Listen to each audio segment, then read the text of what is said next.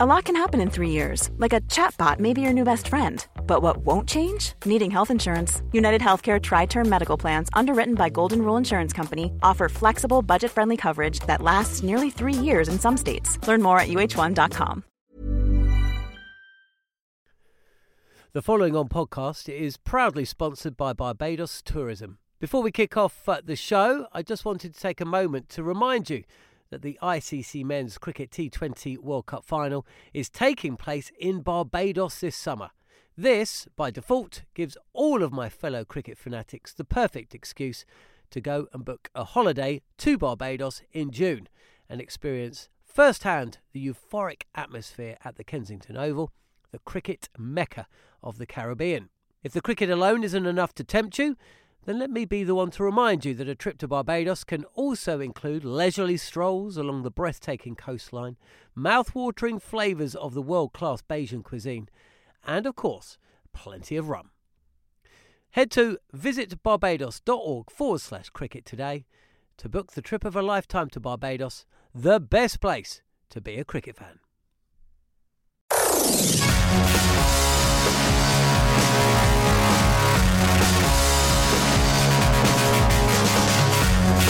You're listening to The Cricket Collective on TalkSport 2 with myself, Jared Kimber, and over the next hour we'll discuss the art of T20 bowling. We dive into topics such as holding your nerve at the death, mastering the variations, and discussing what it's like to play the shortest format all around the world.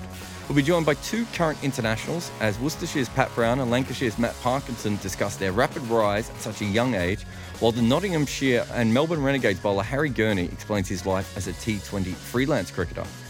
To help guide me through the next hour on Cricket Collective, I'm joined by the man who mastered the slower ball long before it was in fashion, and we all know the delivery I'm talking about.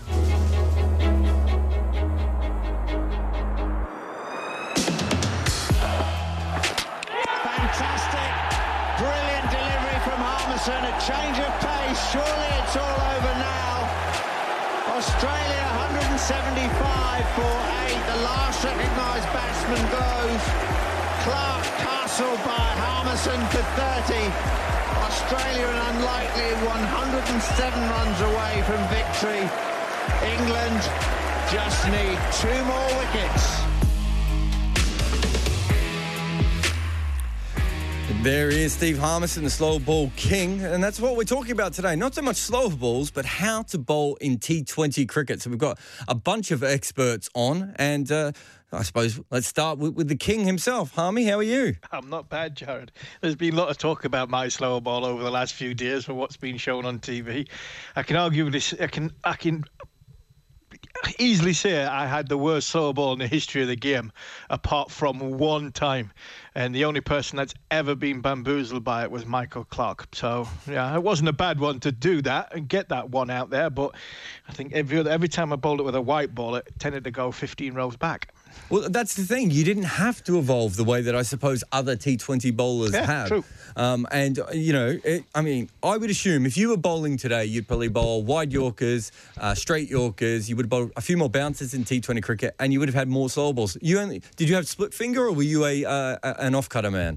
I was a split finger before T20 started, and then had the off-cutter when 2020 evolved a little bit. I came in when 2020 first started. Literally, it was hilarious. We got told by Dale Benkenstein, I think, who was our captain, one of my first ever games. And he basically told us to go up to Ramside Hall where the driving range was, give us a bucket of balls, give her a driver each, and said, lads, hit these white balls as far as you possibly can, because that's all we're going to do for the next 5-6 weeks. It was literally a hit and giggle. Nobody really took it seriously, and look what it's evolved into. So it is fantastic. You had to change. You had to do something different. But I think what I would do now, you'd probably see me bowl more in the middle period of games, and you're right, probably a lot of bouncers, and I would imagine you'd be instructed to bowl as fast as you possibly can. So in that bracket, when I played, the likes of Brett Lee and Shoaib Akhtar were a lot faster than me.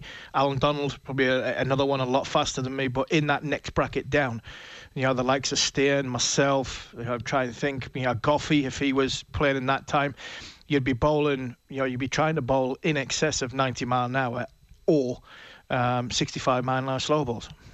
And we've got someone else with us who also has played. I mean, we will eventually get to Harry Gurney, Pat Brown and Matt Parkinson to talk about sort of the more modern side of it. But Gareth Batty is joining us. And here is a man who lived before T20 and at this stage may survive beyond it. Bats, tell us about your evolution in T20 from a wide-eyed youngster to the grizzled veteran you are now.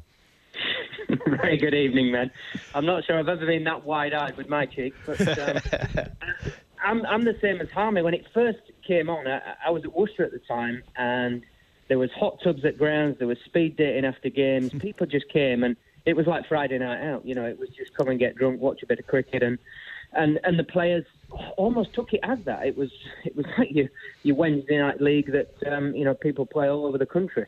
And what it is now, there's a huge amount of data behind every game, every player, almost every ball. There's only 120 balls in each innings. You can isolate situations, and for me, England's sort of best captain probably ever, Owen Morgan, sort of brings it down to winning those sort of one moments in a game. How you know when that moment is when you're out there. Good luck, because there are so many moments that you can feel under pressure. But you win that crucial moment, and you get over the line. But it's evolved. It's probably the most studied form of the game now, I would suggest. Yeah, I think that's probably fair. Bats, when did you as a cricketer, start to take it seriously? Because, you were already, a respected red ball player. You probably knew you were going to have a long county career, or hoped at the very least you'd have a long county career. So at what stage, did you start to think to yourself, do you know what, I need to work myself out here. I need to plan for this a bit more. Probably about 5 years ago, I started taking 2020 seriously. Up until that point, I always felt that my sort of box standard skills you'd have a few good days and you have a few days when you got whacked into the stands. It was never the main part for me. The main part for me was Test cricket, 4-day cricket, a bit of one-day cricket, and then 2020. And I suppose it's changed a bit now. The older you get, it's sometimes easier to play the shorter form of the game than it is to wheel yourself out for 4 days. So now it's very high on my priority list, if not at the top. Because the skills are evolving, and actually I see it as more of a challenge at times, because you can't just run up and bowl your best ball over and over again in the same spot, because it gets whacked into rose head second or third time you do it. And Bats, you talk about the time you've played the game and going through it. I remember playing a game against Yorkshire for Durham in a 4-day game. Joe Sayers blocked me. He blocked us. I think he got 100 or 410 balls. The week before T20, and the week during that next week there was a practice at Yorkshire, and I think Hoggard bowled his first 4 balls in practice, which Joe Sayers hit for 4 sixes. And Hoggy just threw the ball at Martin Moxon and said, "Ring me, give me a ring in 6 weeks when proper cricket starts." So there are people who can play T20. What I mean is, there are people that can play T20, and people who have had to change their game. And there are people in the game you grew up with watching who would have been fantastic at it. The likes of, Flintoff, Gough, and somebody who I'd be interested in your opinion on, because you've played a bit of one-day cricket with him, is Ali Brown. Someone like Ali Brown in modern day would have been brilliant. Yeah, I think his game was kind of suited to it, Brownie, because he was the guy that didn't want to be conventional. He wanted to score runs in a difficult way. He wanted the bowlers to feel under pressure. He was always going to play on the front foot, which I suppose is 2020 in a nutshell. You put your opposite number under pressure, generally they capitulate before you do, and you generally win the game. It's a strange one, because the skills are so different from, that you talk about wonderful players in Fred and those guys back in the day. I think Gough, absolutely, it's a no-brainer, because of his Yorkers. Fred bowling, it's a no-brainer. But the batting side, it's so different. These guys now, I genuinely, and I'm not just saying it, well, it's because I'm old as well, I sit there and I'm in awe of some of the things that these young players can do. And I think it's because of how they've grown up, being encouraged to just, anything is possible. Whereas as well as I do, Harmy, back in the day, Well, certainly at Yorkshire, if you'd not had a shave in the morning, you were fined 20 pretty much most of your wages, and you made sure you had a straight bat all day. You don't get out trying to whoop one out of the ground. And that was my point with Brownie, Bats.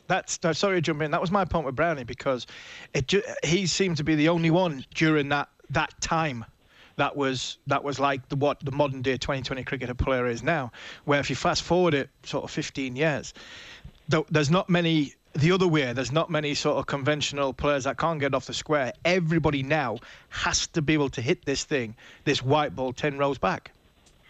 Yeah, do you know what? I think it's evolving again, Harmy. I reckon you speak to guys now that are playing around the world. We'll use our fella, Rory Burns, playing for England Test cricket. But he wants to play 2020 cricket and he wants to be good at it. Is he going to consistently hit it over long on and long offside? No, he's not. So what's he got to do? He's got to try and use the pace of the ball, get it over the keeper. He's got to manipulate angles.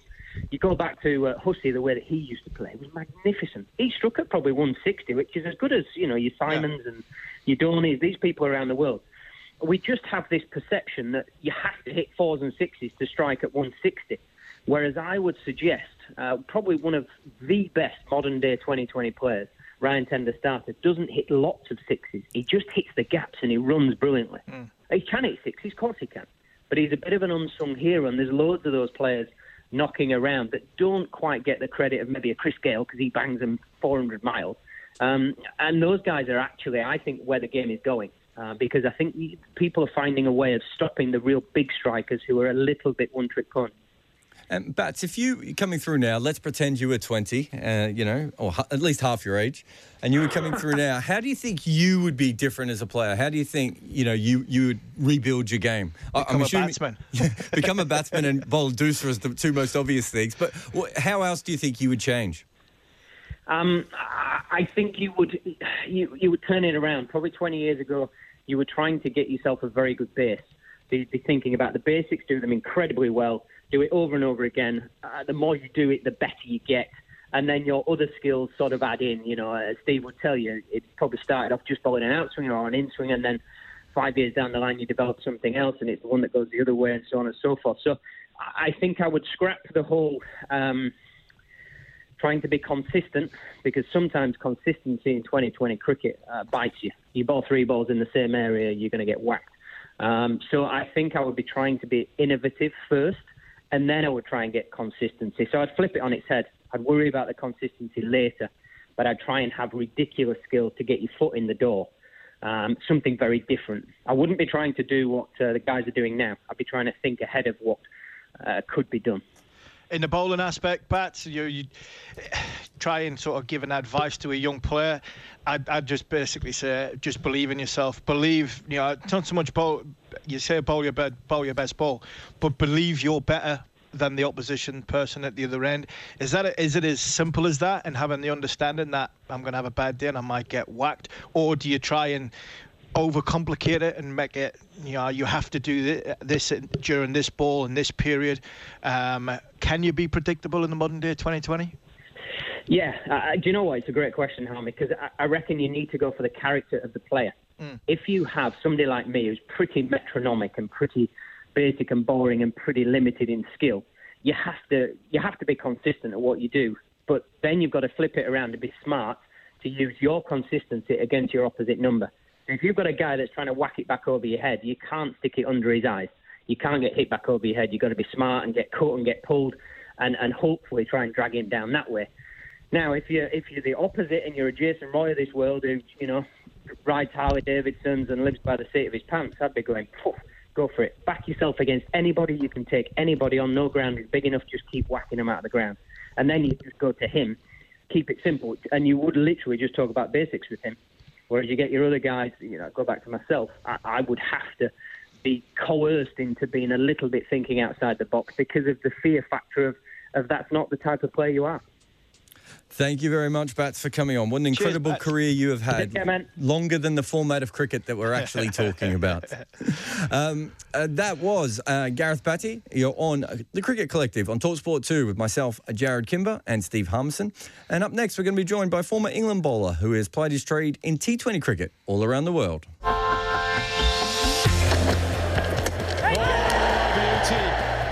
The dipping slower ball. outstanding. He absolutely nailed it first up.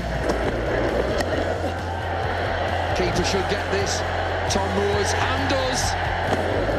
Harry Gurney. High ball to extra cover, get out of the way. Easy as you like.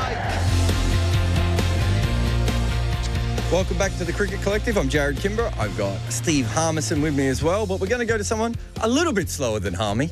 But again, another specialist bowler. We have with us the former England and Nottingham, and I won't go through all of his T20 teams because we'll be here for about 45 minutes, but we've got Harry Gurney. How are you doing, Harry? Hi, gents. Thanks for having me. We wanted to talk to you. You were the first name I came up with when I was thinking of how to bowl in T20 cricket, because there was this whole thing, a couple of years ago that you might as well just get bowling machines to come in and bowl to people in T20 cricket. You bowl very differently to a bowling machine. How did it all develop, your bowling style? Well, firstly, they're very flattered I'm the first person you thought of. But thanks for having me on. I mean, T20 for me started developing sort of in my early 20s, very early on in my Leicestershire days. I can remember going over to the nets with Josh Cobb, working on a few different slower balls and playing around and getting feedback from him and Jacques du Toit and one or two others. And it just sort of went from there, really. I've always had a very defensive mindset when I take the field in T20. You hear a lot of coaches and captains. The times I've been told by coaches and captains over the years, always be thinking the attacking option, always be thinking, how can I take a wicket? Well, I've sort of built my career around sort of ignoring them, if I'm honest, and just constantly thinking about damage limitation. And in T20, mistakes come if you can keep the batsman quiet.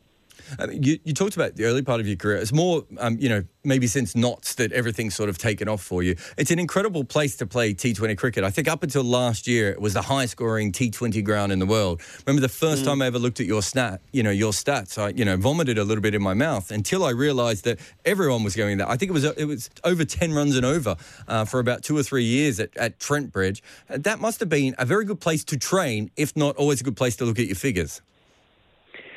Yeah, I mean, it's one of those grounds where I can remember early on in my career, I always wanted to go below 30 off my 4 overs, and that's probably still the case on some grounds. But at Trent Bridge, there was certainly a period there where anything below 40 was a reasonable day. When you bowl, the overs that I do, generally 1 or 2 in the power play and then 1 or 2 at the end, it's tough work, but if you can do it well, it makes you really valuable. So it works both ways. Harry, we've been talking to Gareth Batty before you came on there. Me and Bats came in played in the first year, 2002. You came in 2007, I think it was. And we talked about how the game in 2002 it was a hit and giggle. Nobody really took it seriously, not that bothered.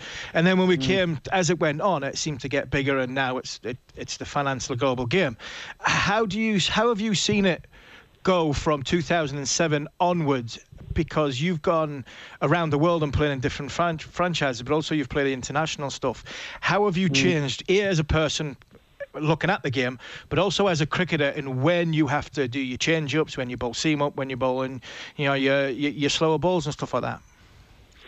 I think you just, as you go through your career, I mean, you're right, the game, all forms of the game are constantly changing, aren't they? But to T20, you've had an accelerated period of change, probably, where batsmen just seem to get more and more aggressive. I mean, I remember there was a phase where you could just run in and bowl hard length, which is, we describe it as hard lengths when the ball goes through sort of waist height at the batsman's end.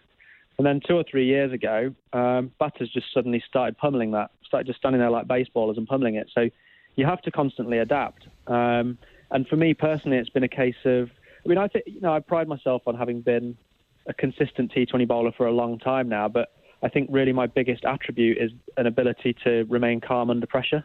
So that's the other thing. T20 cricket can be a pressure cooker at times, and it's fast moving as well. And the ability to just slow things down, remain calm.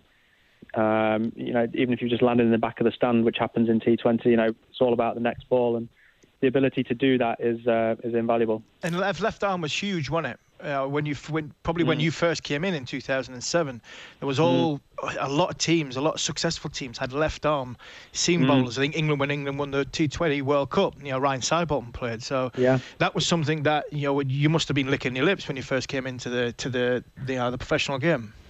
Yeah, I was. It was certainly an advantage. The fact I'm a cackhand right. I remember it was quite early on, again in my Leicestershire days. Andrew MacDonald came over as our overseas pro, and I was sort of languishing in the Leicester second team at the time, and I bowled at Macca a few times in the nets, and he just sort of basically plucked me out of the nets and said, "This guy's got to play." So I owe Macca a lot for that. As a young left armer, as I say, just running in, and back in those days, I used to whiz it through at decent pace. So it's certainly, that angle certainly helps, and it certainly helped me get started. That is for sure. And I think it's still valuable today. I think a lot of teams like to have a left armer in their squad still now. And talking about your pace, especially watching you when you played for the Renegades, I know that Docklands is one of the worst T20 pitches in the world. Not that you'll be able to say that, Harry, but I'll say that for everyone. There are times when I don't see you bowl on anything that seems to be anywhere near your natural pace. How often do you bowl a delivery at your top speed these days? It just entirely depends on the conditions and the ground that you're at and the batter you're bowling at. But as a rule of thumb, out of a 24-ball spell, I would say on average 10 or 12 probably. But that top pace is just not quite as high as it used to be. I mean, back in the day, clocked in the sort of high 80s, early 90s, but these days it's more like low to mid 80s on a good day. And variations-wise, so we're talking about the off-pace deliveries. How many actual deliveries do you have? And I know I talk to Benny Howe too often. I'm always talking to Benny Howe because he's always creating a new ball. You don't seem to have quite as many, but how many sort of variations do you have? In terms of slower balls, just two. I love Benny. I think he's a hell of a cricketer, and Andrew Ty as well talks about having lots of different variations, and he's a great T20 bowler. But I personally don't necessarily buy into all these. I've got 17 variations. And all that. My aim is to bowl as many different. I mean, it's impossible to have that many different ones. I mean, what I do know is that within the two that I've got, which is essentially a cutter that I roll my fingers down and the back of the hander, I vary the line and the length of them and the angle from which I deliver them quite a lot. So within each type of slow ball, there are variations. So you can bowl a slow ball bouncer, you can bowl a wide slow ball, you can bowl a slow ball from round the wicket, over the wicket. So that's how I tend to vary it. And then obviously the most important ball, I think, for any T20 bowler is the Yorker. So that's the one that I practice the most. And when you throw all of them into the mix with a bit of hard length and the odd bouncer as well, I think that is plenty of variation personally. And Harmy, you had a slow ball that you were talking about, I think, recently on TalkSport. Didn't you bowl 4 slow balls in a row in India once? How did that go for you? No, I did. I thought I could deceive Mahindra Singh Dhoni with a split finger slow ball, which he hit 10 rows back the first one, and then I thought I'd try and do it again. And I thought he's not going to pick the third one. And by the time I bowled the fourth one, it got to about 25 rows back. So I think he hit 4 consecutive sixes. But that was, my slow ball was horrendous. You could see I had slow ball tattooed on my forehead as I was running in when you seen it. But I think, Harry, where are you now at this moment in time in terms of what's going to happen this season? Because the way the potential talking about locking the test team down and playing potential test matches in one venue. But if there is any domestic cricket, are you prepared that it potentially could just be 2020? Yeah, I think so. I mean, that's for me, that's certainly my main focus. I'm doing a lot of running, trying to keep myself fit in that way, and preparing as if there is going to be some cricket in sort of August, September. I mean, I might get in trouble from the ECB for saying this. It's all right. I was employed by the ECB for 5 years. I got in trouble every week, so it's fine. Don't worry. deep down, I don't know if we're going to play any domestic cricket this year, if I'm completely honest. But I'm preparing as if we're going to. So, and even if we don't, hopefully I'll have somewhere in the autumn. So, that's my plan really. Spend the summer maintaining my fitness and begin building it up as and when we're allowed to start going and training again. And I think you talked to the Telegraph recently about, being a freelance cricketer in this time. And I've talked to a couple of other cricketers, and obviously I've lost a lot of my work as well, and Harmy will lose work. It's different because you've decided to be, well, I suppose we'd almost call you a semi-freelance cricketer at this point. But you've decided on that. You probably at the time weren't thinking that a global pandemic may change your entire life. No, I wasn't. No, you're right. I mean, I'm always quite reluctant to moan too much, get my violin out with this, because I know that I'm not going to get huge amounts of sympathy for it. But you're right. I've lost my 100 contract. I might lose my IPL contract. I might lose my Caribbean Premier League contract. So they're quite significant financial blows. But and as you say, they're not things that you could ever foresee when I decided to go down this route. But despite all that, I still don't regret it for a minute. You know, the time was right for me to stop playing 4-day cricket, and I've absolutely loved the last couple of years. And hopefully get back out there sooner rather than later. Harry, can you see? How do I want to put this without getting anybody in any trouble? Can you see many players after this pandemic and we start playing cricket again, and if the financial rewards of playing international cricket aren't there as much as what they potentially could be or has been, can you see a lot of players going down the route? I'm not going to put someone like, I've got a name in front of me, someone like Jos Buttler. Alex Heales is probably already there. I can think of during my time, ECB were very, very close to losing Peterson to being a freelance cricketer. Can you see now players going down that route, going, you know what, I think I'm going to have 5 years at this, I'm going hard at it, and I'm going to play IPL and these other leagues rather than slug my way through Jofra Archer slug my way through the test match calendar? Yeah, I can. You know, it's when you put yourself in their shoes and weigh things up, despite the fact that there'll be certain sections of the media and the public that would vilify them for it, I can certainly see, you know, more people doing it, particularly if the finances of the cricket boards get hit as hard as we're reading that there's potential for them to. So, I mean, I think recently the ECB upped all the central contracts for Test cricketers, and that's absolutely the right thing to do, because definitely, if you don't pay them well, then their heads are going to be turned, unfortunately. And Harry, just to finish up, you know, bowling at the death is one of the toughest jobs. And, you know, there was a podcast you did recently where you were talking about, you know, double bluffing batsmen and moving the field to make it look like you're going to bowl into the pads and then chucking it wide where you don't have as much protection. But is that actually tougher than dealing with all the trolls on Twitter who seem very unhappy with you liking T20 cricket so much?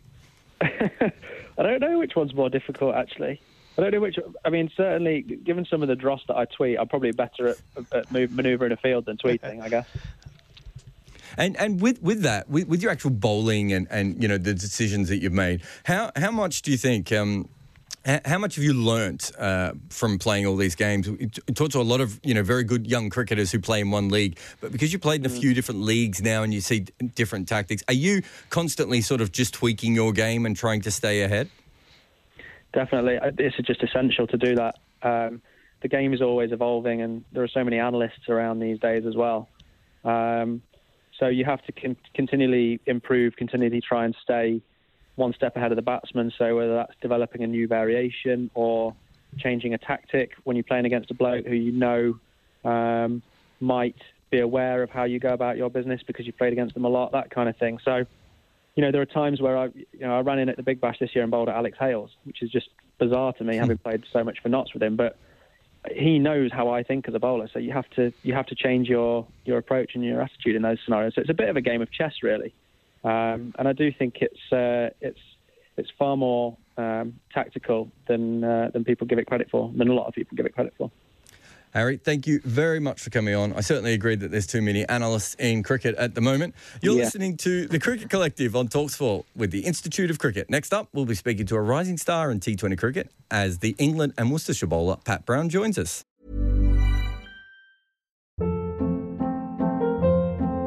Hold up. What was that? Boring. No flavor. That was as bad as those leftovers you ate all week. Keke Palmer here, and it's time to say hello to something fresh and guilt-free. Hello Fresh. Jazz up dinner with pecan-crusted chicken or garlic butter shrimp scampi. Now that's music to my mouth. Hello Fresh. Let's get this dinner party started. Discover all the delicious possibilities at HelloFresh.com. Quality sleep is essential. That's why the Sleep Number Smart Bed is designed for your ever-evolving sleep needs. Need a bed that's firmer or softer on either side? Helps you sleep at a comfortable temperature? Sleep Number Smart Beds let you individualize your comfort, so you sleep better together. J.D. Power ranks Sleep Number number 1 in customer satisfaction with mattresses purchased in-store. And now, save 50% on the Sleep Number Limited Edition Smart Bed for a limited time. For J.D. Power 2023 award information, visit jdpower.com/awards. Only at a Sleep Number store or sleepnumber.com. The following on podcast is proudly sponsored by Barbados Tourism. If your passion for travel is on par with your passion for cricket, then I have some excellent news. The ICC Men's Cricket T20 World Cup Final is being hosted in Barbados this June, which makes it the perfect destination for your summer holidays this year. To make the most of your trip, you can also experience 8 matches from the series in Barbados, including England against Scotland and England against Australia. In under a month's time, you could be spending your days exploring the vibrant streets of Bridgetown, drinking rum in the sunshine and experiencing exotic Bajan delicacies. In the culinary capital of the Caribbean, there truly is something for everyone. There's no need to wait a second longer. Head to visitbarbados.org/cricket today to book the trip of a lifetime to Barbados, truly the best place to be a cricket fan.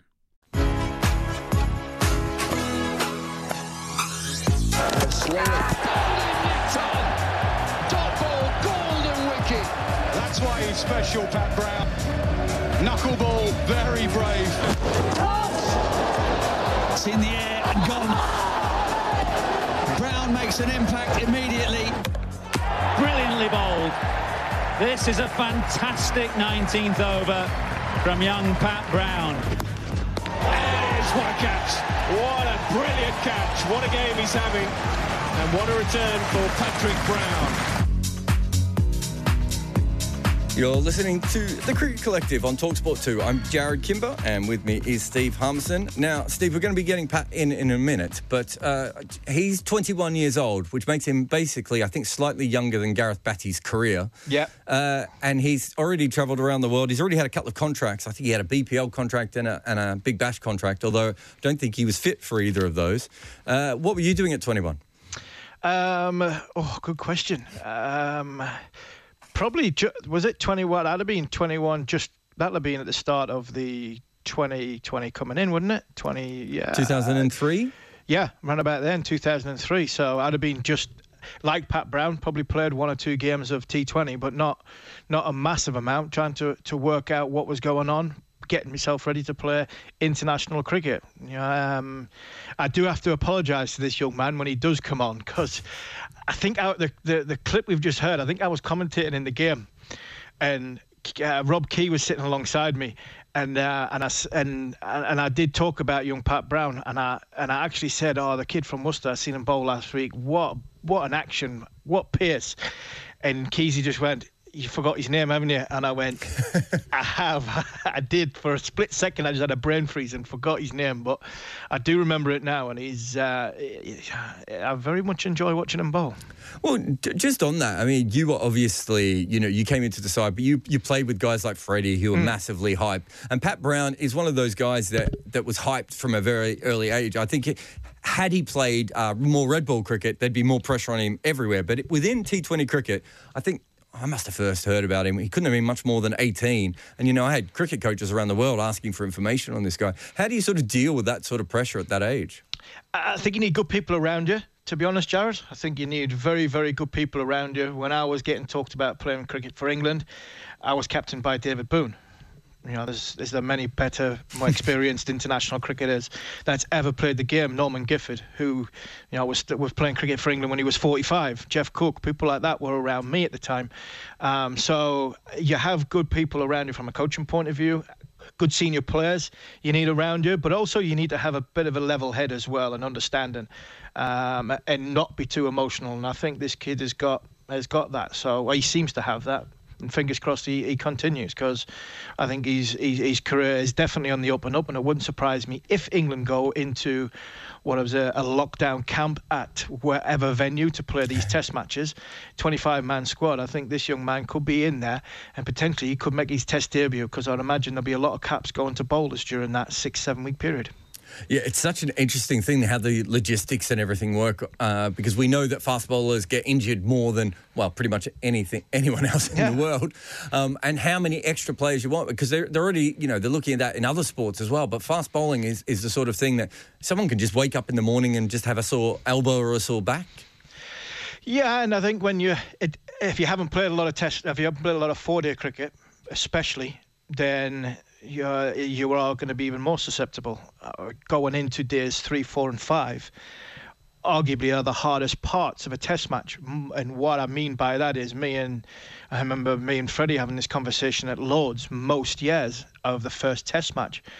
And you're always seeing 2 or 3 debutants in a 14, 15-man squad, or you see a young player come in who England are looking to groom, potentially give them a little bit of a taste of the atmosphere. And you just look at them and think, are they going to survive or they're not going to survive? And the reason why we're joking like that is the emotion. You come into a squad on a Monday, game doesn't start on Thursday, and you've burnt all your energy by the time Thursday morning comes. Toss of the coin, you're making your England debut, and you've sort of used all this emotion and the energy and the positivity and tried to get yourself going and sampling in everything that goes with it. It is very, very difficult. So days 3, 4 and 5 are the toughest part of a test match to get through, and I think for a young player that is something that you need to try and understand. 1, your body. 2, what happens in and around an international scene. But potentially there's not going to be any crowds there, so the emotion of roller coaster will hopefully subside a little bit if some of these young players do get a chance to play for England. If we are in that situation when them test matches do arise throughout the rest of the summer. Well, it looks like we've got one of those young players with us now. Hello, Pat. How you doing? Hi, guys. How are we?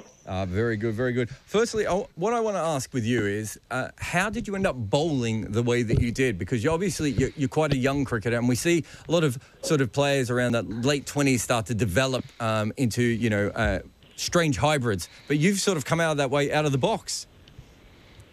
Yeah, I think it was mainly a case of just working out my place in the team. I spoke to Daryl Mitchell quite a bit before.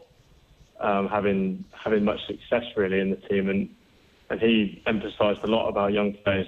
The main thing you need to do is find your sort of little niche in the team, find how you can add value to a team. And I saw with Worcester that the death bowling was potentially a point of weakness, so that's something I worked on quite hard and tried to make myself become that. And sort of that's how I got to the style of bowling that I've developed at the moment. And sort of what I've used so far up to this point in my career. And how would you describe yourself? It's almost like you're bowling very fast spin at times, because Mustafizur Rahman was another one, Bob Appleyard, Sid Barnes. There's been a few people like that, but you put revolutions on the ball, but at a really high pace. Yeah, I've been referred to as a glorified spinner quite a lot recently, which is... The way you put it sounds a bit nicer. I didn't say glorified. I made it sound much better. But you know what I mean? It's not a normal style. Most people, when they're bowling cutters, are taking the pace off, whereas you're still bowling with a lot of extra pace. Was that on purpose, or did it just come sort of naturally?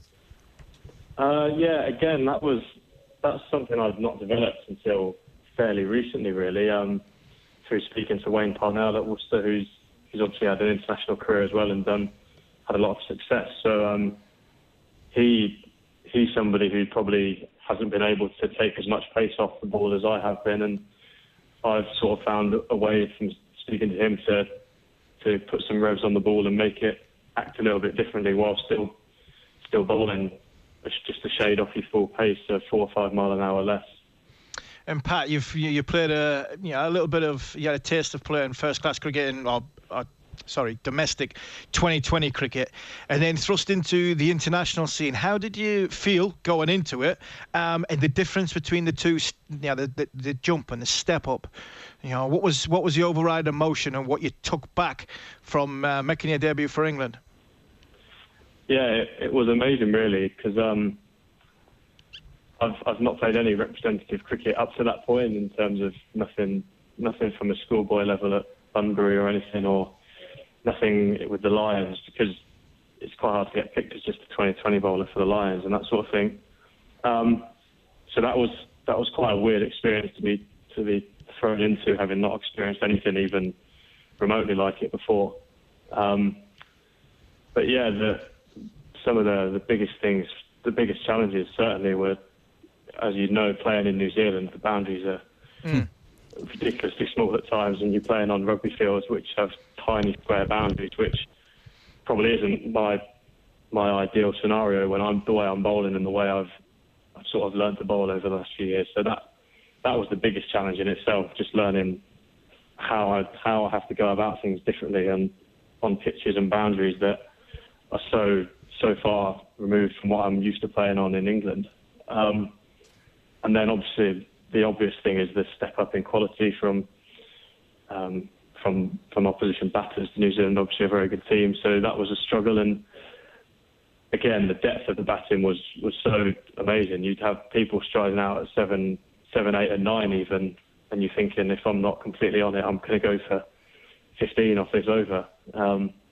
So really, I found that there was just no breathing space whatsoever to have an over where you're not fully engaged in what you're doing and you're not fully thinking about what you're doing. So that was something that was quite different to domestic cricket, where you find if you get teams 5 or 6 down, you feel fairly comfortable that you're not going to go for 15 off the over.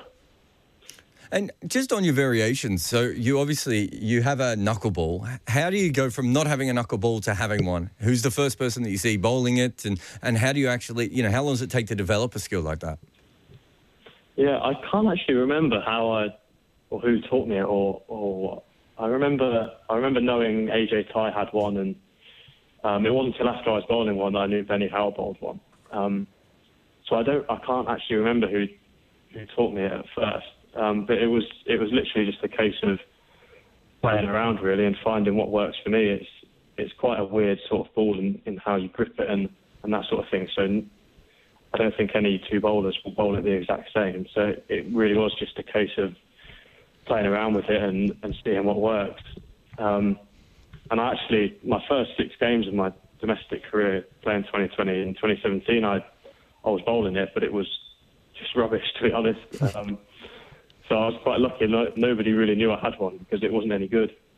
So going into 2018, when I'd worked out a bit more, I kind of had the surprise factor still, even though I'd been bowling it probably a year and a half before. So I'd say it probably took a good 18 months to get it to a point where it was good enough to have success in games. And Pat, talk about all the variations and everything that goes in with 2020. Have you got the ambition to take your 2020 career and go that little bit further, sample the international scene at a white ball level? But do you have aspirations of going and thinking, right, I can play at the highest level in all formats? Absolutely, yeah. It is certainly, in my eyes, it's the pinnacle of cricket, playing Test cricket. It's just seeing the Ashes series last year made that pretty apparent to me, certainly. So that's something I definitely harbour ambitions to do still. How do you think you could get there? Getting into the Worcester team to start with. That'd be a good start. But I've not played much red ball cricket, and that's my own fault. I've not done that well when I have played, but I think as well, injuries, I don't want to make excuses, but I've had a couple of injuries as well, which has hampered me in that. But I think the main thing is I think I've played 5 games with it, and it took me 6 games in 2017 of 2020 where I was rubbish to sort of learn a bit about the format and learn a bit about myself in the format to really take off. So I think I'm fairly confident that I've got the skills to do it. I think I probably just need a little bit more time to work out the game, and sometimes you just have a breakthrough moment. I think I certainly had that with white ball cricket. I just had one moment that sort of changed everything for me, and it went from there. So I'm sort of striving for that to happen in red ball cricket, but the only way I can get there really is to work hard and get myself in the Worcester team and continue to do well there. And you talked about the injuries, which have come up quite a few times in your career, and you're certainly not the first young bowler to do that. But we saw Mustafizur Rahman, who I suppose if we're doing a nearest neighbour analysis, he'd be the most similar bowler to yourself out there. Do you think that all those revs that you're putting on the ball, is there an actual problem for your body being able to handle that, especially at your age? Potentially, yeah. It's some of the deliveries you do have to get into a little bit of what you might call an unsafe position, technically, to be able to deliver them. So I think about the way I bowl my off-cutter, I kind of have to lean away quite a lot to get my arm in a position to put the revs on the ball. And then there's the danger that technique sinks into your stock ball and you fall away there, which is what's happened to me a couple of times. So I don't think it's a long-term issue. I think it's just going to be a case of keeping on top of it and making sure that when I am bowling my stock ball, I'm bowling it properly with good technique, because when I do, I can bowl, well, what I think is pretty quick as well. So I don't want to lose that from a game either. No, certainly not. Well, thank you very much for coming on. Cheers, Pat. That was Pat Brown, the very exciting young player. He's an exciting young player if you follow English cricket, but he's also, if you follow T20 trends like I do, he's a very, very exciting player. So you're listening to The Cricket Collective on TalkSport 2. Myself, Jared Kimber, and double Ashes winner Steve Harmison. Coming up next, we're going to be joined by another young England bowler as we speak to Lancashire spinner Matt Parkinson. That is on leg stump. Lancashire's fight back is gaining momentum. 5 down now, Worcestershire. Yeah, another good one from Parkinson. Again, pace off, just getting that dip and the drift. There are not many guys that come into international cricket and dominate straight away. Oh, that's a ripper. Butler takes the bails off. Burns, in the third umpire's chair, is in action again. This looks a real beauty from Parkinson. Even though it's for the here and now, you still have to prepare for the future, and I think that's what England are doing with Parkinson. Oh, gone. This is outstanding from Parkinson again. Naturally, Parky tends to bowl a little bit slower than most and has good variations, but will continue to work on the pace that he bowls and the variations that he bowls as well. But everything that we've seen so far is extremely positive. That was Owen Morgan talking about Matt Parkinson, who we have on the line to chat to us about his rise in T20 cricket. How are you doing, Matt? Hi guys, you okay? Very good, very good. Now, I'm going to start with the question that I think you're asked more than anyone else, just so we can get it out of the way. And because Owen Morgan mentioned it there, you do bowl slower than other bowlers, but it hasn't seemed to have held you back at all. And as far as your rise goes, it certainly hasn't held you back there. No, it hasn't. And you're correct. I do get asked that question a lot, really, about the pace that I bowl and whether it or not the pace was transferable for international cricket. And I like to think when I played in New Zealand and having played for Lancashire for the past 3 or 4 years, that the pace that I bowled has worked. And like I said in an interview before, I'm not going to force the pace that I bowl. I'm not going to change too much of the way I bowl. Having spoke to guys close to me, I think fingers crossed I can continue working and getting stronger. Then hopefully that pace comes naturally to me. I find it quite interesting because we picked the 3 bowlers to come on today, and obviously, and Gareth Batty, but he's gone. We'll forget about him for a minute. But we picked a left-arm bowler in Harry Gurney who bowls a lot of slow balls and sort of non-natural way of bowling. We looked at Pat Brown, who obviously bowls these really, really fast cutters, and then you bowl a slower version of leg spin. Compared to most people. It almost feels like those differences are quite important in T20 cricket. If you can do something that's quite rare and quite different, that seems to be something that batsmen have trouble picking up. Yeah, I agree. I think if you have a look at my T20 career so far, I like to think that I've done okay.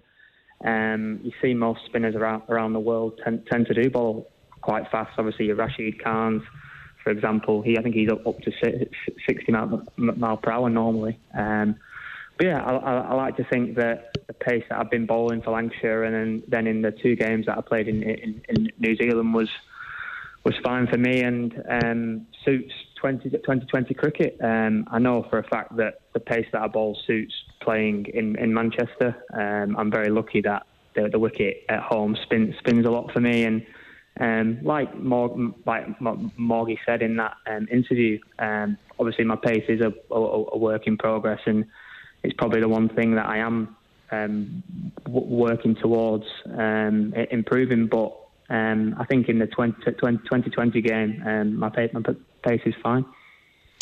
Matt, there's been a lot of talk about your pace, and there can be a lot of talk about spin in 2020 cricket, and a lot of it is holding the key. But is it as simple as just saying to you, is it holding your nerve as a spin bowler, and enjoying the occasion, enjoying being out in the middle, and having ultimate belief in yourself when you're out there that you can perform better than the guy at the other end who's got a bat in his hand? Yeah, I think it is. I think as a spinner, especially sort of the pace that I bowl, that's probably the one thing you can cling to. You don't have the ability to bang it in or do anything like that. So for me, bowling at 45 mile per hour, it sometimes does get a bit daunting. And I guess the one thing you can cling to is sort of your self belief in your ability and the fact that you're going to make them look silly. I hope anyway. Yeah, that's probably the main thing that I cling to, trying to get in the fight and sort of outclass the batter, really. I guess it's the only thing we can do when we're bowling so slowly.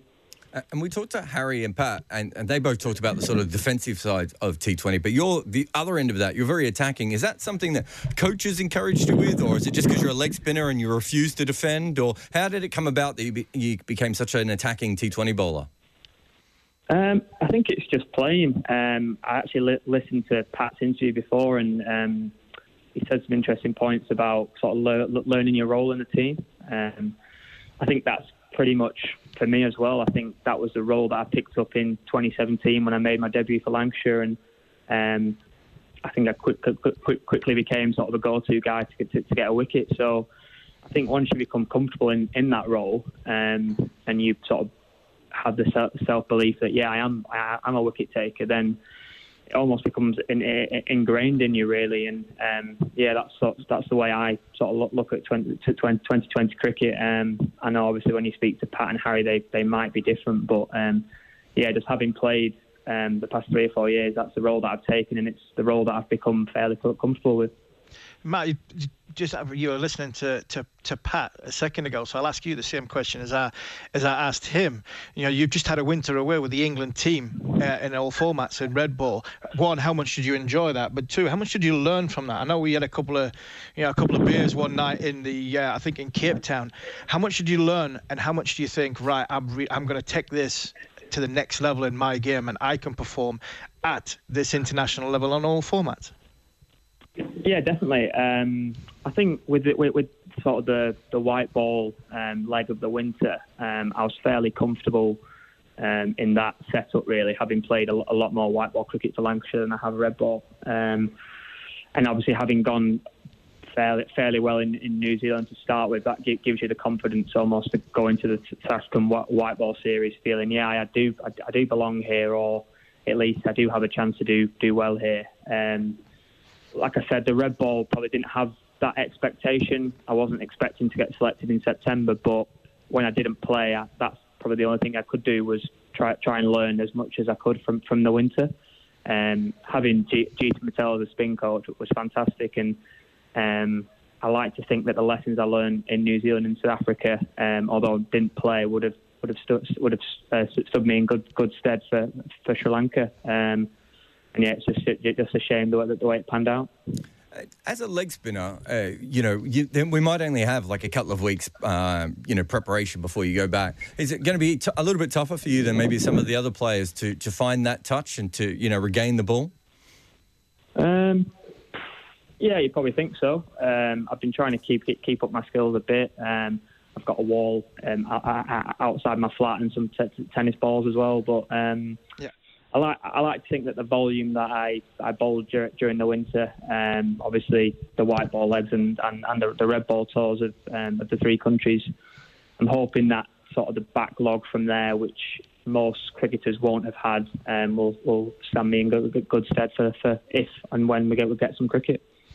And finally, Matt, if we can, come out of this pandemic and everybody, thankfully, fingers crossed, everybody's well, and we start playing cricket again in 12 months' time, and 12 months is a long time in cricket, where would you like to see Matt Parkinson and the amount of volume you've played and the environments you've been in to make yourself, a better cricketer 12 months on?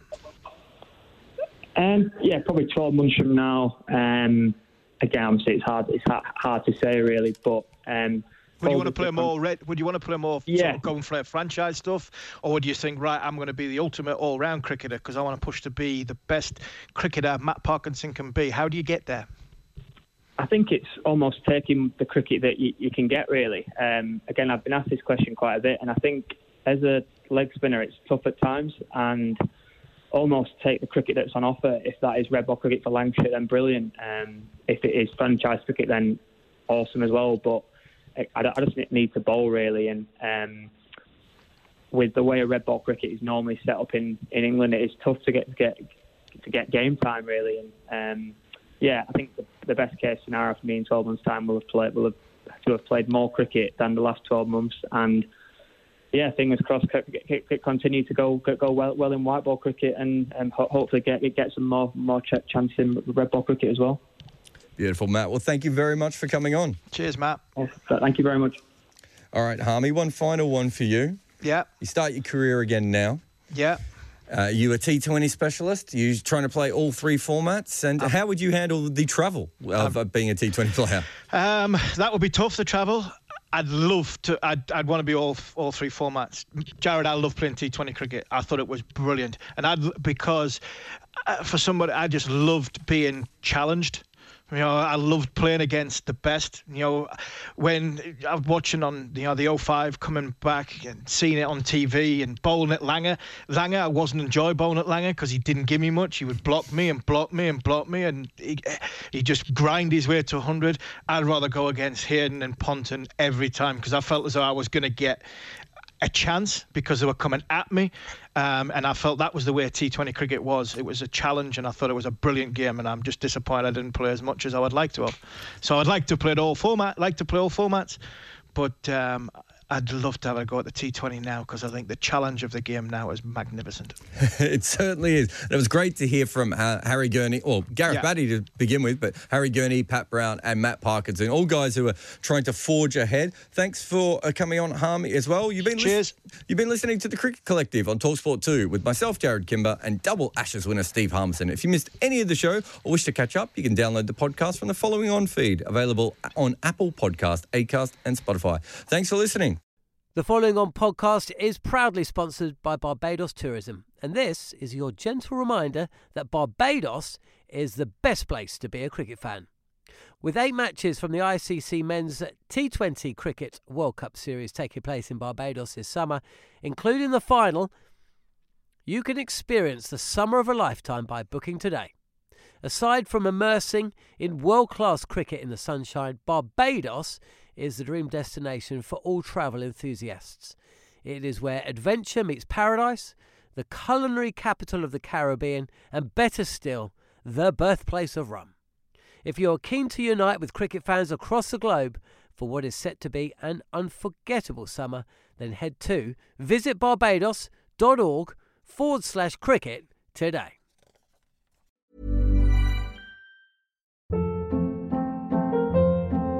Hold up. What was that? Boring. No flavor. That was as bad as those leftovers you ate all week. Keke Palmer here, and it's time to say hello to something fresh and guilt-free. HelloFresh. Jazz up dinner with pecan-crusted chicken or garlic butter shrimp scampi. Now that's music to my mouth. HelloFresh. Let's get this dinner party started. Discover all the delicious possibilities at HelloFresh.com.